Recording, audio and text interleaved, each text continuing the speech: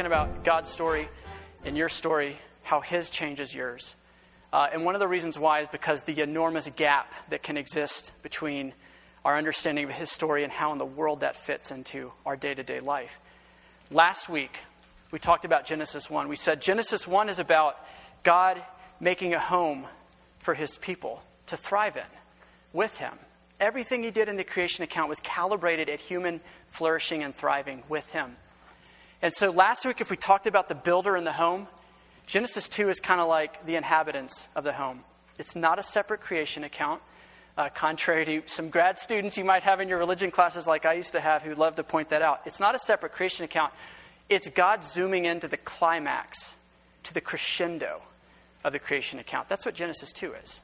So tonight we're going to talk about that, titled the sermon, Made for More.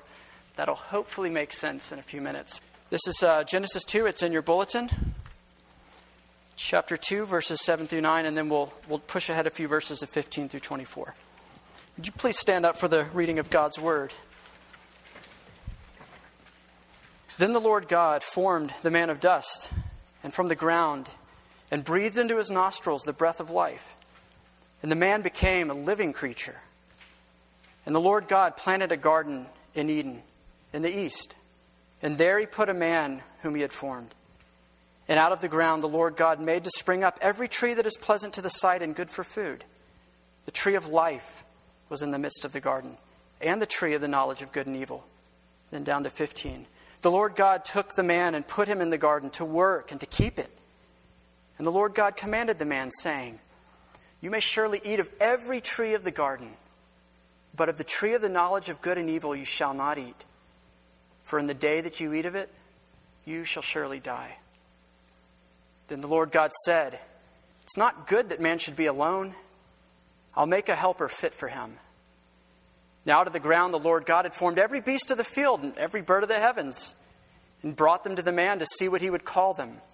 And whatever the man called every living creature, that was its name. The man gave names to all the livestock and to the birds of the heavens and to every beast of the field.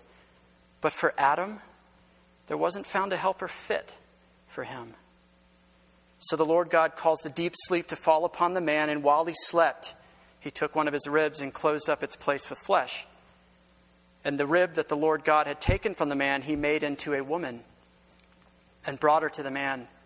And the man said, This is at last bone of my bones and flesh of my flesh.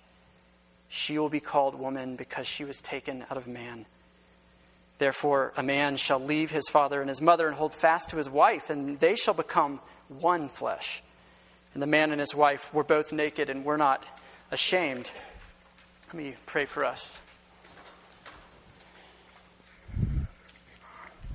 Our Father, even the fact that we're here tonight and that the sun rose today and that there's breath in our lungs is evidence that the chase that we have been talking about and reading about is still on. And you are still after your people. You are still after your bride. And we pray tonight that you will find us where we are. Would you give us eyes to see you, ears to hear you?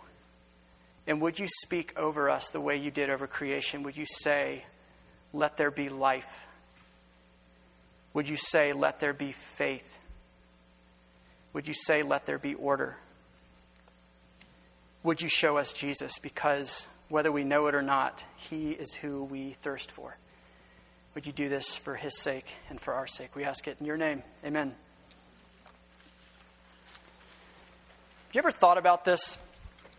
Doctors and nurses spend 100% of their career fixing broken, diseased, sick bodies. But their training is not with broken, sick, diseased bodies. Their training is with perfect, healthy, strong bodies. Why? Why the difference? Why not train with diseased people with broken bones? Why don't orthopedic surgeons study broken femurs all the time? Why do they study in their anatomy classes and in their cadaver labs whole, healthy, good femurs? There's two reasons at least. Number one, if you're going to know how to fix something, if you're going to even know if it's broken, you have to know first what it's supposed to do, what it's for. And you also, if you're going to know if something's abnormal, you'd better know what normal looks like, right? So if you're going to know what a hairline fracture looks like, you've got to know what a healthy bone looks like. Mechanics, it's the same way with your car. I took auto mechanics classes in high school. We didn't study like busted, leaky, greasy parts. We studied brand new alternators, brand new crankshafts, whatever else. And you look at the parts of that, and you understand how a functioning engine works. And once you understand how that works, and you know how all the pieces fit together, then it's easy as pie when a car comes in to diagnose the problem. Why? Because you know what a car engine is supposed to do, you know what it's for, and you know where the pieces go. And so when your body breaks or when your car breaks, we kind of people know exactly who to go to. You go talk to a mechanic, you go talk to a doctor. But what about when we get into the deeper waters, the fuzzier territory of things where the stakes are a lot higher? Oh, I don't know. Your soul? Our hearts? Our emotions, our mind, our thoughts, our feelings? Who do we turn to in those moments to say, what is normal? What's this supposed to look like? What's it for? If you're a Christian, perhaps this is a no-brainer to you. You turn to God, you turn to Scripture, and you say, well, of course the Creator could tell me what these created things are for. The Creator can tell me, my Maker can tell me what I'm for, who I am, who He is. But perhaps if you're not a Christian, or if you're like any of the rest of us and you're listening to multiple stories at the same time, and your belief is kind of a hybrid of a lot of piecemeal things put together, perhaps you turn to other places to tell you what normal is, how you're supposed to be, what you're for, what you're supposed to be. Prominent places. What about psychology? What if we turn to the psychologist or the psychiatrist to say, who are human beings supposed to be? What is normal? We could run into trouble because 60 or 70 years ago, these people were saying cut out the frontal lobe of the brain if there's some kinds of mental disorders. And now every time a new diagnostic statistics manual comes out, but before the ink is dry, other psychiatrists and psychologists are making Swiss cheese of it. They're saying, no, that's not normal. That's abnormal. That's not the way life is supposed to be. This is the way it's supposed to be. So it becomes an echo chamber of people tossing around ideas of what they think is normal. Or you think about like a culture, you think about Hollywood, you think about the voices we're schooled in. We talked last week about Israel being schooled in 400 years of Egypt stories. Well, we're schooled in the stories of the people with the megaphone in our culture. Look at who Hollywood is producing. Look at who this culture is producing. Could one of the recent products be Miley Cyrus at the VMAs?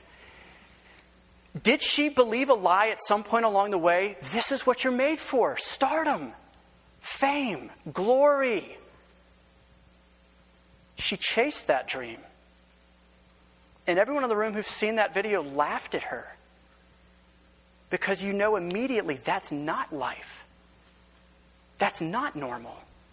Whatever twerking is, I don't know. Whatever that is, it's not normal. I hope it's not obscene. I've just got myself fired. But how you answer these questions, what is normal? What am I for? Who am I? What's the way I'm supposed to be? How you answer that question, your entire life flows out of your answer to that question. It's a big deal.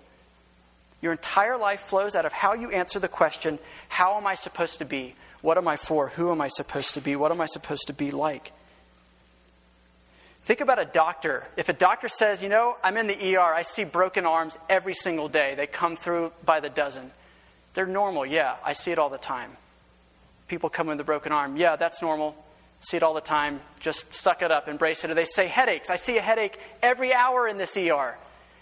And you mistake frequent or familiar with normal, the way it's supposed to be. And you say, it's a headache. It's blurry vision. Sleep it off. It'll go away. That's normal. You stop contributing to people's life.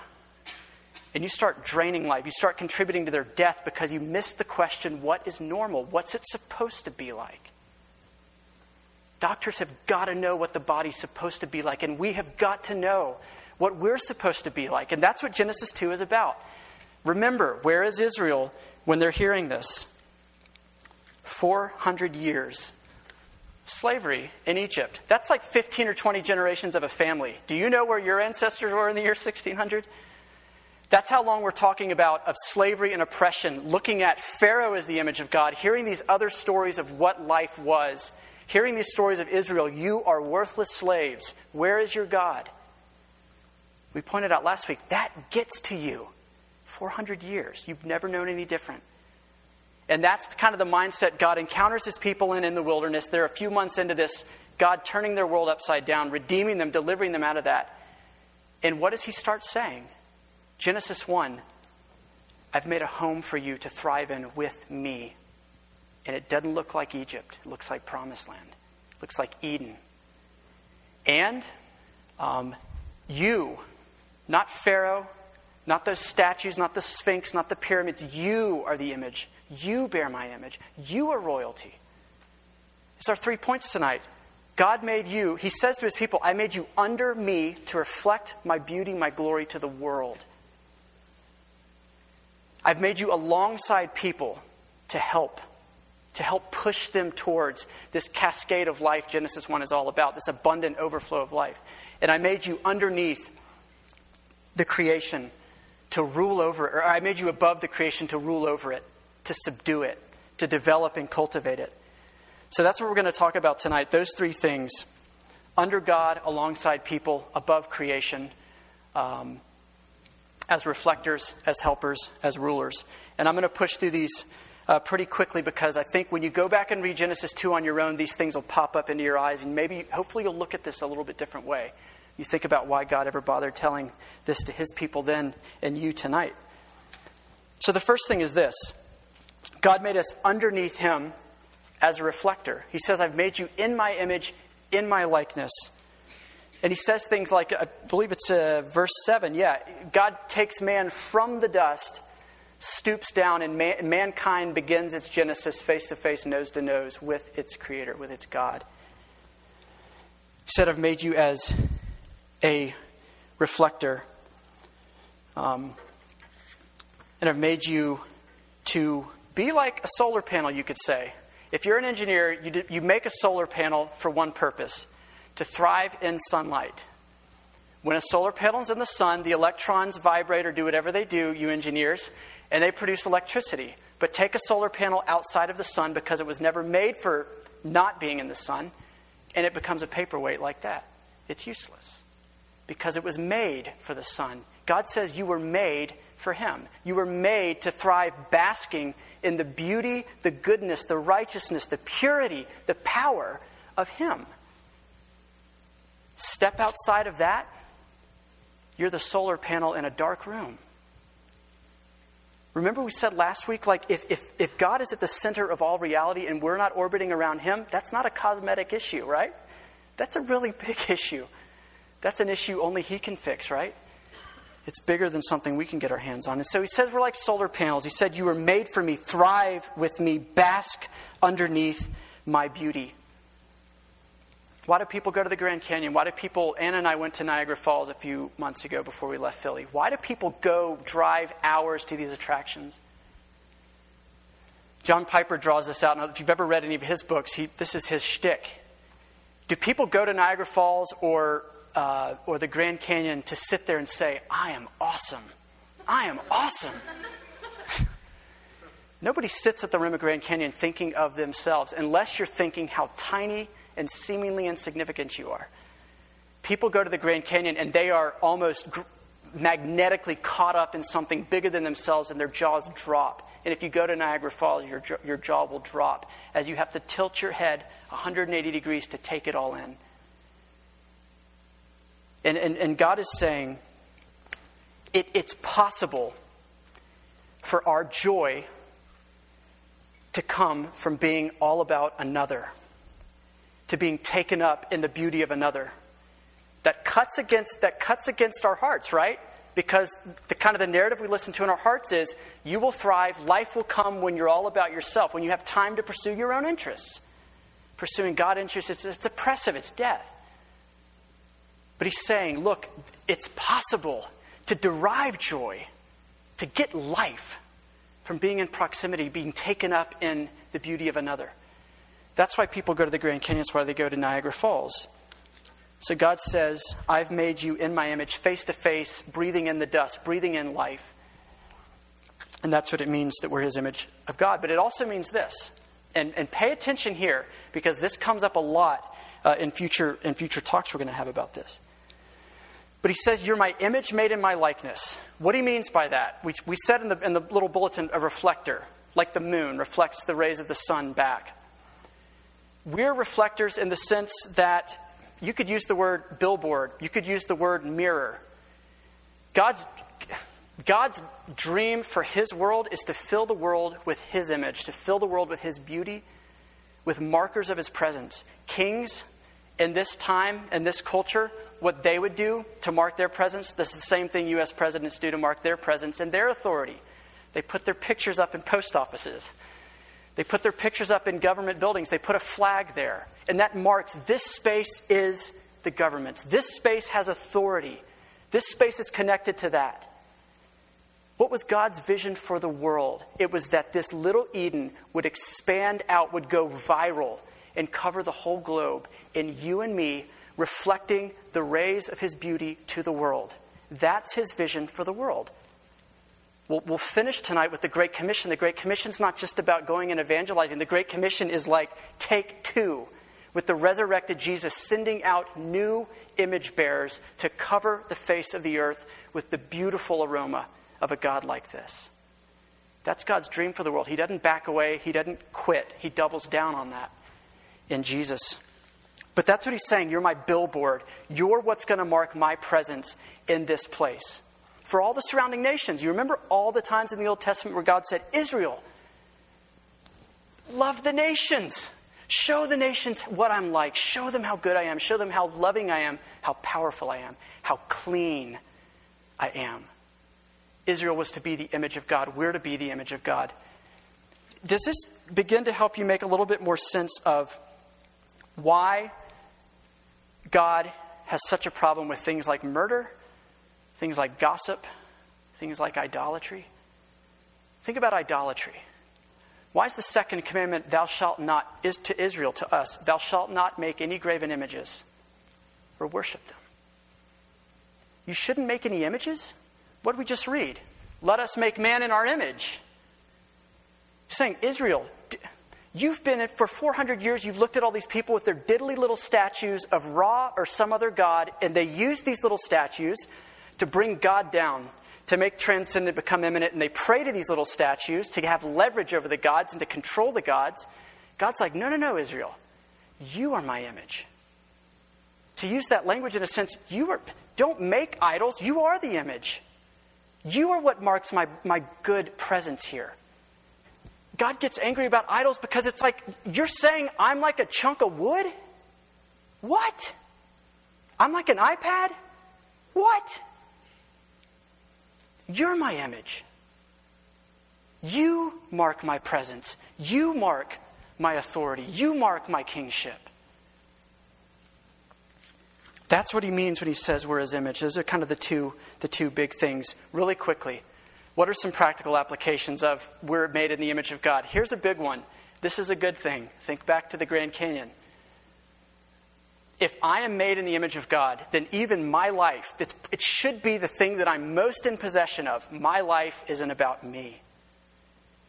And to the extent that I make my life all about me, what does that do? It's stepping outside of the sun for the solar panel. Are we surprised that life goes away when life orbits around us? Are we surprised that relationships fall apart when we make other people props in our story? When we pursue those myths we talked about the first week? Are we surprised when life falls apart when that happens? God's saying it's because it was never meant to be like that. We're looking at a broken leg saying, why does this hurt? Why does this hurt? Why does this hurt? And God says, because it's broken. He also says this, so my life is not about me, is one implication. If I bear God's image, it also means these two things. Weakness and dependence are native to your humanity, which means weakness and dependence are as basic to you as a human being as your arm or your feet or your eyes or your ears. You're weak because you're human. You're dependent because you're a human being. Here's the deal. For a baby in the womb, being confined, being weak, being attached to an umbilical cord is a really good thing, right? That's not a leash, it's a lifeline. And God is saying here, dependence upon him isn't a leash, it's a lifeline. It's your lifeline. It's the umbilical cord to him. He didn't make you to be an automaton who said, thanks for making me, on to my life. He made us, as it were, with an umbilical cord that never got cut. So, if we believe the lie that every step I take away from God is actually a step towards my thriving, towards my life, do you understand how debilitating of a delusion that is? And all of us do it. I do it every day, subconsciously. I get into thinking God is after squashing my life. Obedience is death. Repentance, I don't want to deal with that. So I'm going to move this way towards my desires. I'm going to move this way towards my vision of life. All the while, stepping out of the sun. All the while, cutting that umbilical cord saying, life's over here. God says, no, babies, don't cut the umbilical cord. You're walking to your death. It's not a leash, it's a lifeline. If it feels uncomfortable being dependent upon God, it's a juicy place for us to get to pray about and confess to him. It's a ripe place for us to get to take before him and say, Father, I have a problem with my humanity. Perhaps I have a problem being created under you. Help. See, dependent prayer. Help. Help. That's what faith says. Help. One more thing. Adam and Eve, and we're going to cover this a lot more in the future, so I'm just going to mention it now for your own reading of this on your own later. But Adam was made in a covenant with God. What a covenant means, you can get 1,000 definitions. Probably an easy way to think of it is the relationship has conditions, just like a marriage has conditions, right? And a covenant does too. So there's these two trees in the garden. We're going to talk a lot about this next week with the fall in Genesis 3. But there's these two trees. What do you do with that? Tree of life and the tree of the knowledge of good and evil. I'm not going to propose to you that I know exactly everything that means, but I know at least this. If you're God's son, if you're royalty, which is point number 3, if we're kings, if we're made in his image, we should expect to be tested. Why? Because love isn't really love until it's proved. All of us know this because you've had people tell you they love you, but their actions haven't proved it. And you were crushed by that. Or conversely, people told you they loved you and their life, every decision matched what they said. And you trusted them and you began to come alive. And so for Adam, by the way, Adam in Hebrew, Adamah, it means man. Adam means man, mankind. So this is our story too. He's saying there's this fork in the road. Obedience and disobedience is also a center point of our lives. It's the stuff of life. We can't avoid it. What's our relationship with God? Are we moving towards him or are we moving away from him is a central question to our lives. Second point is this: God made us alongside our neighbors to help them. Now, I'm on thin ice here because this isn't a relationship series, but this is where people get touchy, is what you do with, and no suitable helper was found for Adam, and lots of comedians have made a living with this as their shtick. But God looks at something in paradise and says, this isn't good, actually. Adam's aloneness isn't good. Now, what do you do with that? I had a seminary professor who pointed out to me, if you got commentaries from the past 100 years across the globe, each country in each generation would interpret this differently. And guess what? They would all tend to read in their cultural moment. So what do you think we individualized, romanticized, psychologized Westerners read into this passage? Oh, Adam was really lonely and needed a friend. How sweet that the Lord gave Adam a friend. He was lonely. His emotional needs weren't being met. That was the problem in the garden. You laugh. This up until like a year ago, this is my operating understanding of this passage. God's not taking issue with Adam's unmet emotional needs. How do we know that? Adam's friend was the living God himself, the headwaters of every good thing. You have a good friend, God is the headwater of that. You're happy, God is the headwater of happiness. Adam had God walking in the cool of the morning. Why would he be lonely and need a companion in that sense of the word? The problem was something else. What's the chorus line of Genesis 1 and the beginning of Genesis 2? Be fruitful and multiply. He says it to the fish, he says it to the birds, he says it to Adam and Eve. Be fruitful and multiply. Because, you remember, the goal wasn't Eden stuck forever. The goal was Eden going viral. God with his people forever, everywhere. That was the goal. And so that's what God is saying here. It's not good that Adam can't be a human being alone. How do you be fruitful and multiply? How does this exponentially grow with just Adam? The animals can't help him. He tried. He named them. There was nothing suitable. And so God says, I will make a helper suitable for you that fits you. And Adam says, at last, someone cut from the same cloth as me. Someone who doesn't have a tail or whatever else. Someone who doesn't have horns. But he's in love. It is love at first sight. There's some poetry here, but it's at last I can participate in this cascade of life that's just exploding out of Eden across the world. At last I've got a role. At last I've got skin in this game that I want to be in. Here's the deal. And we're going to get really practical here with the guys and the girls. What does ezer mean, this Hebrew word for helper?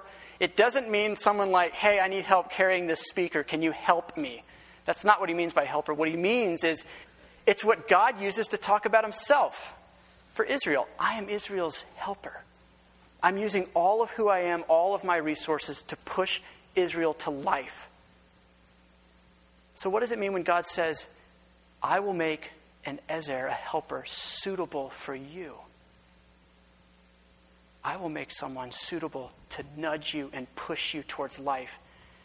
Now, women, you're feeling mighty good right now, and you should. However, you also need the men for the same reason. God's designed this world where he's made us alongside our neighbors to help in the ezer sense of the word help. Not that I need help lifting a box. Nudging people towards life. Kathy Keller says in that book, Meaning of Marriage, she says, a helper, in this sense of the word, is someone who makes up what is lacking in your strength. And in that sense, they complete you. Someone who makes up for what you lack. And she says each gender plays a different part in this dance. We play a different part in the dance, but it takes two to tango, and it takes two to be fruitful and multiply and to fill the earth with this kind of stuff. And so that's what God's saying when he says, I'm going to make a helper suitable for you. So Adam and Eve were like Lewis and Clark, and God said, go get it. Here's the world. Here's my place with you. Spread this, build on this, embody and show forth my goodness all over the place.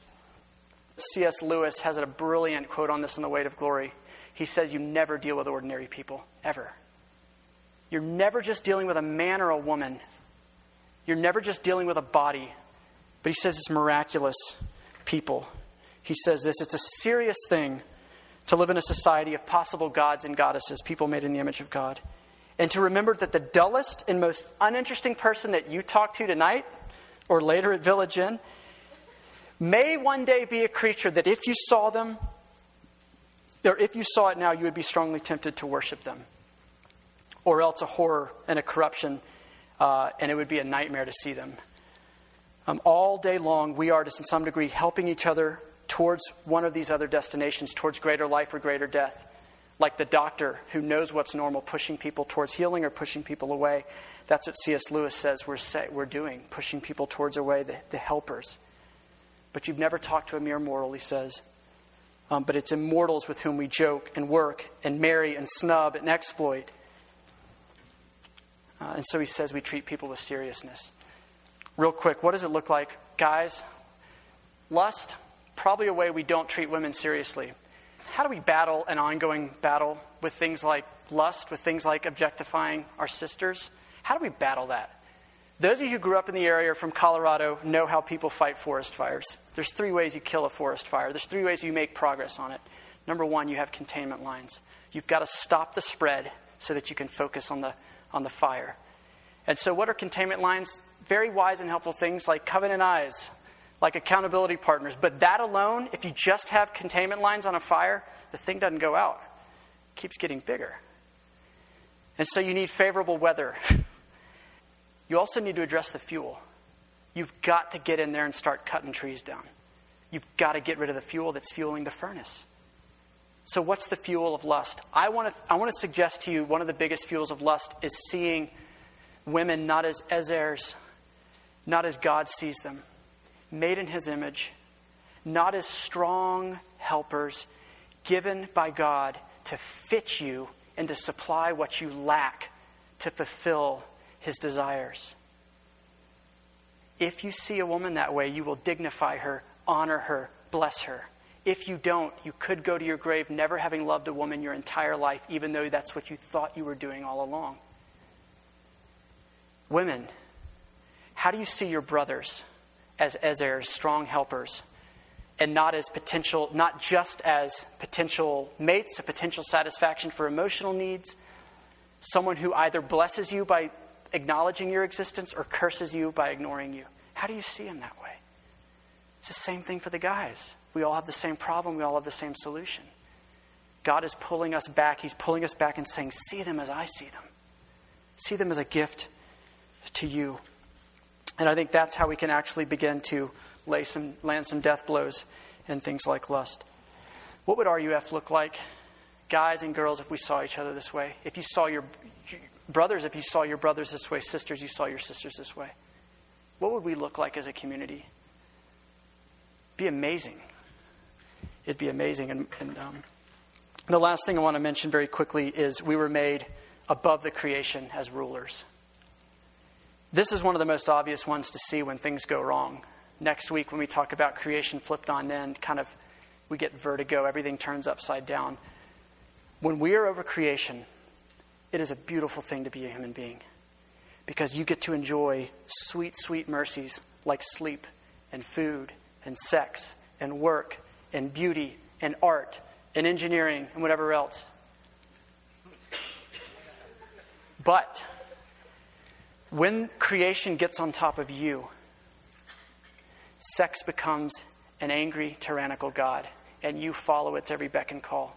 Sleep becomes the thing that makes you guilty for feeling worthless all the time, that you spent 11 hours playing video games or you slept till noon. Sleep becomes a tyrant. It rules you. Food rules you, and it says, eat this and you'll be comfortable, or throw this up and you'll be in control again, and you'll get rid of the guilty feelings.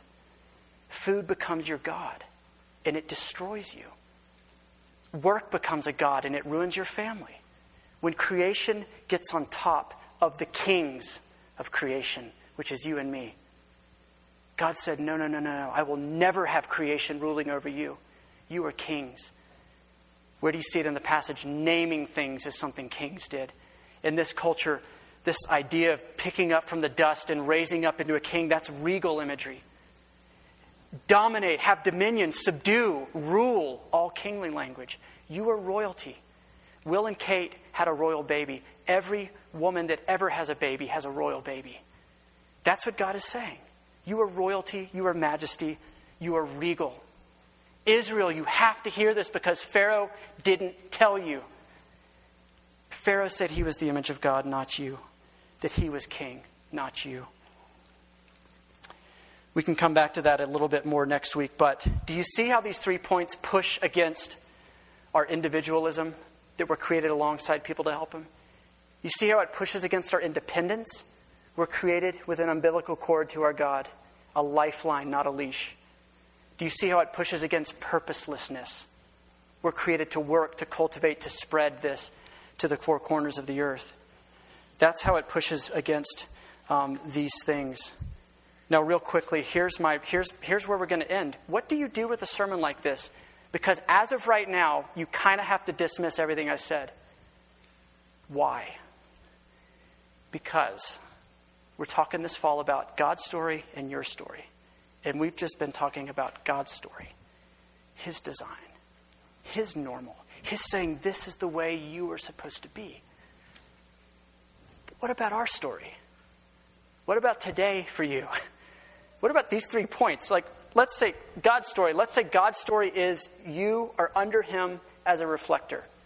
What's my story?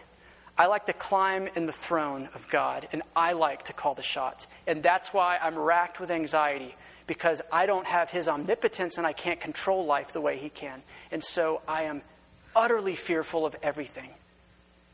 I am timid. I am paralyzed. That's my story.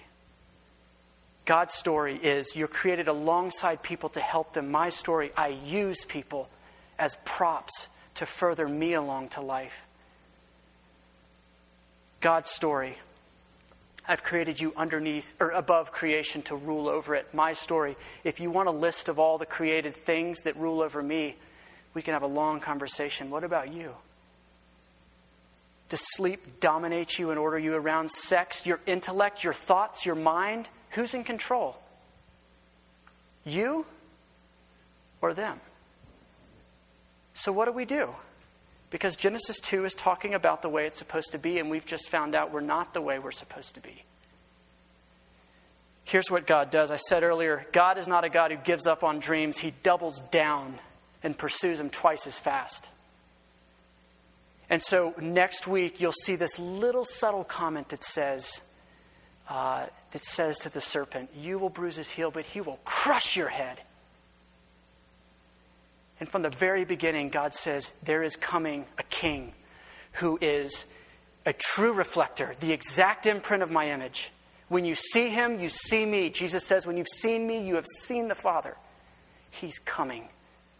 And guess what? He is the Ezer of all helpers, using all of who he is, all of his resources, all that he has to push up humanity and his people towards life and thriving, to take us home. And the king, the true king who's over creation, who says to the wind, be still, and it stops on a dime, and says to dead people, rise up, and they wake up. So God says the answer to the gap between our story and his story, between Genesis 2 as it should be and Genesis 2 as it has played out in our lives, the gap is this. I'm sending you a reflector who is my image. I'm sending you a helper. I'm sending you a king who isn't in competition for power, who can deliver on his promises. And the other part of the dream he hadn't given up on, the Great Commission, where he says, I am not abandoning the plan for the face of the earth to be filled up with my beauty, with my grace. And so Jesus stands, this resurrected king stands up and he says to his disciples, go, cover the face of the earth and make disciples. Teach them everything I've done, everything I've said. And behold, I am with you always. Did God give up on his dream? Heck no. He doubled down. He doubled down, and it passed right through a cross to get there. We close with this illustration. I lived in Philadelphia before I got here.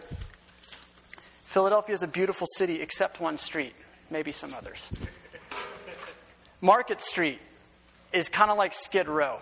It's right by downtown, that beautiful city hall, but Market Street always has trash everywhere. It always smells like things you'd imagine it smells like. And there's bums everywhere.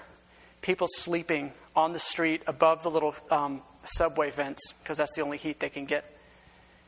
And people don't walk down Market Street. But I'll never forget a picture I saw one time of a man asleep in a tattered little sheet. He looked exactly what you'd think a bum who'd been living on the streets his whole life looked like. He smelled like that. But he's there asleep in this raggedy little clothes and raggedy little blanket. And behind him, in this nasty little storefront that's had newspaper pasted up in it to block out the light, there are these words that say, you are beautiful. The irony gave me chill bumps when I saw the picture. This man who would be dismissed as trash to most people is sleeping in front of a sign that tells the truth. And it says, you are beautiful. That is what God says to Israel, not because Israel's beautiful. Israel's the homeless man. You and I are the homeless men. But God says, this image of you doesn't get the last word. I get the last word. And the last word in the midst of the crap, in the midst of the mess, the last word over God's people is you are beautiful. And I'm going to make you beautiful again. I'm going to make you a human being again. How am I going to do it? Through the true human being, Jesus Christ. The question for you tonight is this. Do you see this God chasing you tonight? Or are you still convinced that running far from him and cutting the umbilical cord is where you're going to find life and thriving? Or perhaps could you entertain the possibility that this is a God who's for life and chases people down and doesn't give up on his dreams, who crushes the cynic's disappointment with stuff like this? The question is that, will you turn? Will you listen to him? Will you be chased? Let's pray that Jesus will give us eyes to see this God as he is, ears to hear him as he is, and faith to believe that he speaks that we are beautiful and will make us beautiful.